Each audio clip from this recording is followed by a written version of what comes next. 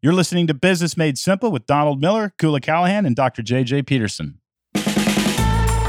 It's just Kula today. I've kicked the dudes out of the podcast recording studio, and it's just me and a neuroscientist talking about the brain. No, for real, I am geeking out about my conversation with David Eagleman. He's a neuroscientist at Stanford University. He's also a best-selling author and a Guggenheim Fellow. He is brilliant, and his new book, Livewired, talks about how we need to include more novelty in our lives in order to stay mentally and cognitively fresh and agile. I'm still geeking out about it. This is my conversation with David Eagleman. David, true or false? My brain is different right this very second than it was before we started this interview. True. Yeah, your brain is changing every second of your life. Why is it different? Yeah, because you got 86 billion neurons in this huge forest, and the whole thing is always moving and changing and plugging and unplugging and seeking. You know, there's this notion, the technical term is brain plasticity that we talk about. My new book, Livewired, is about one of the things I suggest is that the term plasticity is a little bit of a silly term because it was introduced in the era of plastic manufacturing where people were impressed by the fact that you could mold plastic into shape and it would hold that shape. And that's cool. But what the brain's doing is so much more than that. It's a fluid system that's constantly moving and changing. And so that's why, yes, with everything that you experience and do and hear, you become a different person. What's the biggest challenge you feel like people in science have in terms of communicating? Oh, that's easy. It's that they're too smart. So I'll tell you, the biggest challenge that scientists have when communicating their stuff is the issue of you have a certain way of talking to impress your colleagues within academia in a certain way. And then it's taking off that science hat and putting on a founder or CEO hat to figure out how to tell a human interest story, why anybody should care about the amazing thing you've developed. That's the challenge that people have. Yeah. I love, this is a quote from your new book, Livewired, which is just mind-blowing, by the way. It says, humans are born with few built-in skills and a great deal of plasticity, while adults have mastered specific tasks at the expense of flexibility. There's a trade-off between adaptability and efficiency. As your brain gets good at certain jobs, it becomes less able to tackle others. Do you feel like that's a kind of a threat to our development almost as human beings when we start a career and get really good at a career and kind of silo ourselves into one sort of professional space? Is that costing us anything?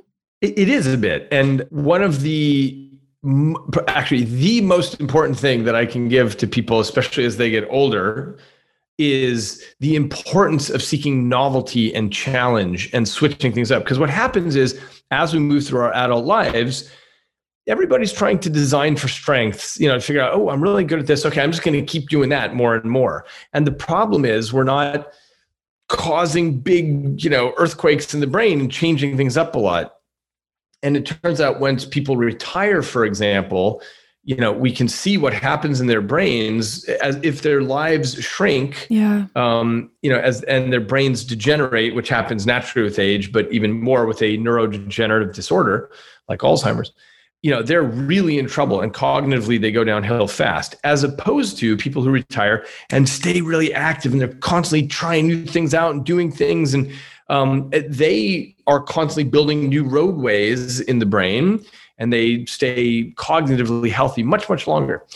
So the point is, at any age that you are, the most important thing to do is seek new challenges.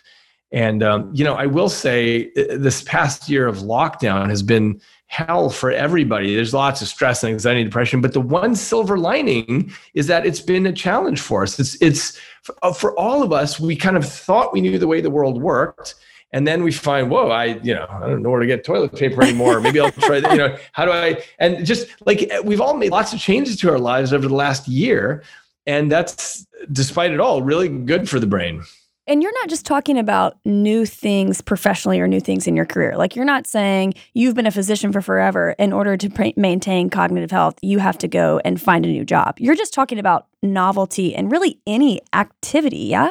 Yeah, that's exactly right. And, the key is to find things that are in between frustrating and achievable. So, not something that's so hard you can't ever do it, not something that's too easy. I mean, look, people often ask me when they're retired, they say like, well, what about crossword puzzles or Sudoku or whatever? And the answer is, any of that's fine. But as soon as you get good at it, quit it and start something new that you're not good at. What sort of practices can we do to keep our brain adapting and moving and live wired? What everyone should do who's listening to this podcast tonight, brush your teeth with your other hand or shave with your other hand or, drive to the store or wherever you're going, a totally different route than the one you normally do. And one thing that I think is really important, and I've been doing this, is just trying to every once in a while, just rearrange my desk in my office. And it doesn't even matter how. It's just, putting the things over here and turning the desk and changing where the seat is. It doesn't matter what it is. It's just forcing your brain out of the path of least resistance so that you can see the world afresh. Another thing, though, that has been long recognized by neuroscientists is that the hardest thing for your brain is other people, actually. That's fascinating. And I'm a very social person. I can tell you are as well. But it turns out that dealing with other people, you never know exactly what they're going to say next and so on. So it takes lots of energy. So to whatever degree one can, always put yourself in social situations where you're having to deal with other people, including all the conflict, all the things where someone thought you meant this and you meant this other thing. All that's really good for the brain. I live in Silicon Valley and everything, of course, is about hardware and software. Right. But the title I chose for the book is Live Wired because I call this liveware. And I'm very interested in how we can actually build companies to exploit the principles of live wiring such that we're not, just building things in a factory and then we load the software onto it, but instead we build devices and machines that change themselves because we already know that's possible. We have an existence proof here. One example I use at the end of the book is the Mars rover Spirit did a great job, but then it got its wheel stuck in the Martian soil and it died there. And so, wouldn't it be great if you could build a Mars rover like a wolf, which gets its leg caught in a trap, then it chews its leg off and learns how to walk with 3 legs. That's the kind of machinery we would like to build in the future. So the same concept that we just talked about, live wire, right? Can something in real time adjust and adapt to its situation so that it can keep moving and keep being productive and keep being efficient? How could that concept, if you can speak to this, apply to someone starting a business or an entrepreneur who is trying to raise money to launch this new initiative into the world? How does that principle sort of apply to the business world? Oh, it does. I mean, metaphorically, it does, which is, the most important thing. I mean, look, let me do it this way. What the brain does essentially all the time is look for the path of least resistance. It says, okay, I know how to do this. I'm going to do it this way. I've paved this road and I'm going to follow this road every time. And the most important thing for entrepreneurs is to always question that, to not trust whatever answer your brain pops out first. So the easiest way to do this is whenever you're trying to solve a problem, make sure you write down, let's say, 7 different answers to it. And you'll end up throwing away 6 of them. Usually your first answer is one that you will end up throwing away because you realize that answer number 7 is, or number 3 is really the best answer. So forcing yourself to dig deeper is something that is so critical for anybody, but for entrepreneurs in this example, is really important. And not only that, not only is proliferating options critical, but proliferating options at different distances. So you do some things that are kind of close to home and some things that are more wacky. And that's how you feel out the border of the possible. That's so good. Okay, David Eagleman, this has been so fascinating. You can get his new book, Live Wired, anywhere books are sold on Amazon.com. I highly recommend that. Thank you so much for being on. Thank you, Kula. It was a pleasure.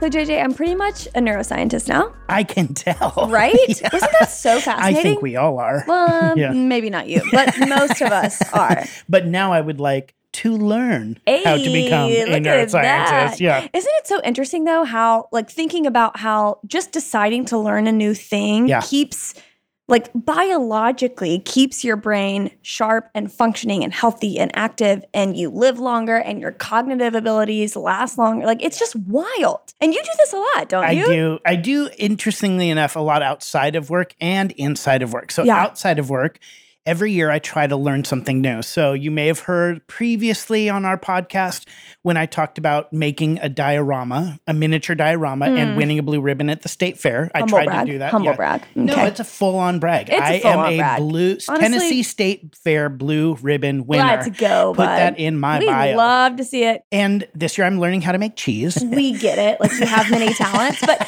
what do you think that did for you outside of just being a hobby? I think a number of different things. It gave me more confidence. Yeah. And taught me that I can continue learning and picking up new skills. That doesn't just apply to outside of work, right? Mm-hmm. Like, so when it comes to education or comes to learning a new skill for work specifically, it kind of just shows me I don't have to be stuck. Right. And I can just think differently about life Totally. and in some ways be silly, right? Right. Like that, some of that stuff is just silly. Yeah. And sometimes I can bring that to work to bring a little bit more fun and energy to what I'm doing at work. And you know what else, JJ? Like, that fun sort of creative perspective that you do bring to our team is something that's really valuable. Like, people would pay someone a lot of money to bring that creativity and perspective into the workplace and into the work that you do every day. That's why a lot of times conferences are so popular when you Yeah, can get totally. away and just take 2 days to learn new techniques, learn new ways of thinking about business. Right. And I think that's so important to pause, even in the midst of everything that's going on in the daily life of work, and go, all right, I'm going to make time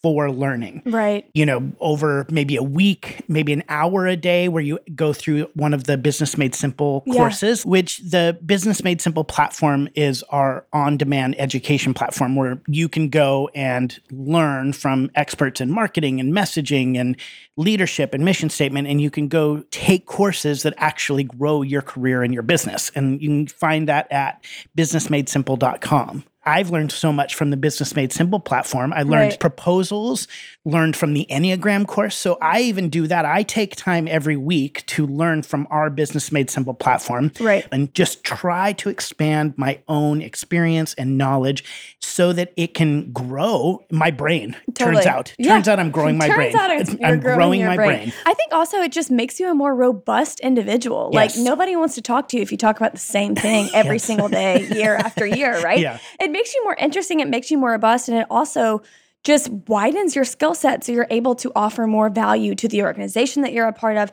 to your relationships, to your personal life. And I thought about this so much when I was talking with David Eagleman, the idea of the fixed mindset versus growth mindset. Yes. Carol Dweck wrote a book called Mindset, and she talks about the number one reason people fail is because they have a fixed mindset, which means you believe about yourself that you can't learn new things, that you're just inherently bad at whatever it is, and that you don't have the ability to develop skills in order to get good at something. A growth mindset, someone with a growth mindset says, I'm not good at this right now, but I can develop the skills that I need and learn about this thing so that I can get good at it. And people with a growth mindset are just more successful Yes. in business, in life, in their relationships. They're just more successful. I mean, there's research that actually backs that up. It's not Totally. just like kind of this dream that's like, oh, you'll be better off. No. Right. There's research that shows if you have a growth mindset and you continue to learn, that you actually will be more successful in life and in work and in education, every area of life. and it helps your brain. It does. And we're talking about, things that require a little bit more of a commitment, a book, a podcast, a conference, but it can be something as simple as driving a different way home I from love work. that. I love right? that. It doesn't have to be this huge sort of commitment on your part, but just keeping yourself on your toes. Because Yep. a lot of us, myself included, I can sometimes find myself kind of sleepwalking through life a little bit. Yeah. And not that I'm not present and engaged and adding value and doing my job, but I just get into the rhythm and I'm kind of just like, oh, this is what I do every morning. And here's Yeah. my coffee and here's my first meeting, and just kind of get into that rhythm. And while it's not necessarily a bad thing, what would be more helpful for myself, my brain health, and the organization is if I were constantly adapting and learning new things. I remember it was probably my first or second year at StoryBrand, and I had gotten booked to do a private workshop. This was years ago when we went into organizations and taught their whole team the StoryBrand framework, and Which helped we them, still do. which we do still do. I remember I was like, man, they want me to do this, and it was these really high level sort of C-suite executives, and I had never spoken publicly, like a public speaking gig, nothing, and I was like, shoot. Do they really want me to do this? I've never done this. And one of my mentors at the time was like, cool, that's a lie. You are a good public speaker. Tell yourself you're a good public speaker. Read a book about it and you'll crush it. And I was like, okay, maybe I can be a good public speaker. So then I just started doing it. I learned skills and techniques that helped me do a better job at it. And now it's something that I love doing the most. Which we knew you could, because you'd already been working with businesses for a very long time, helping them clarify their message, and you knew the framework better than anybody, and you were just terrified, but you had a fixed mindset. But that idea is like, I can do more than I think I can. Totally. And sometimes that literally just starts with finding a new way to drive home. Right. Yeah, totally. and learning something new on a podcast or learning something new on a business course. And it starts there and gives you the courage to step out into areas you never thought you could go to.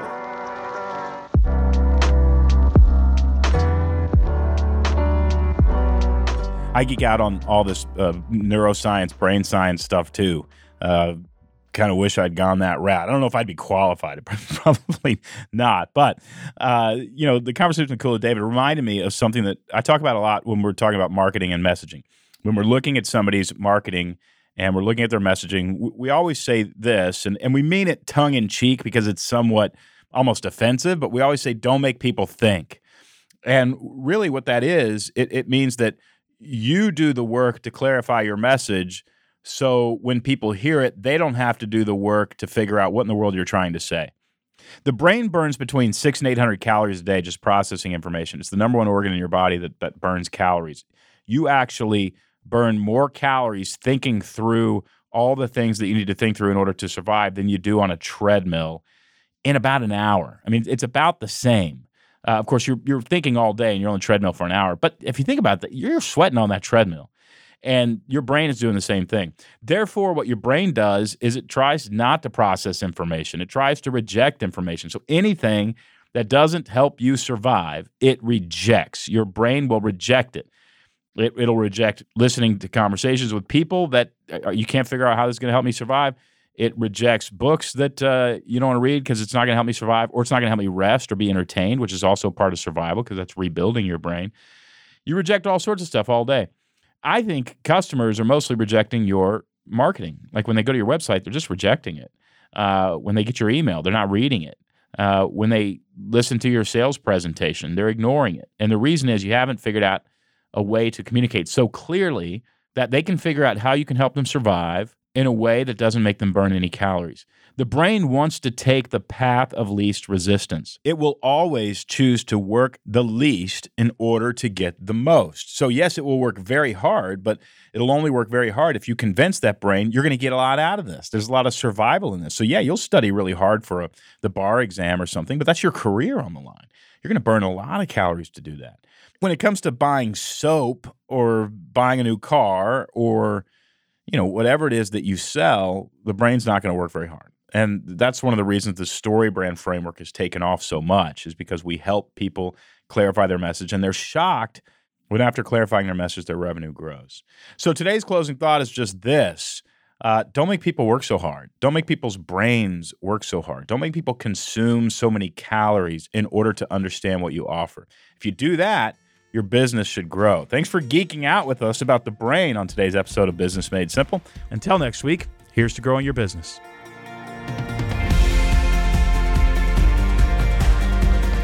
It can seem like the whole job of an entrepreneur is to worry, which is why the Business Made Simple podcast is here for you every week, taking the mystery out of growing your business. So if you got something out of today's episode, please subscribe wherever you listen to podcasts.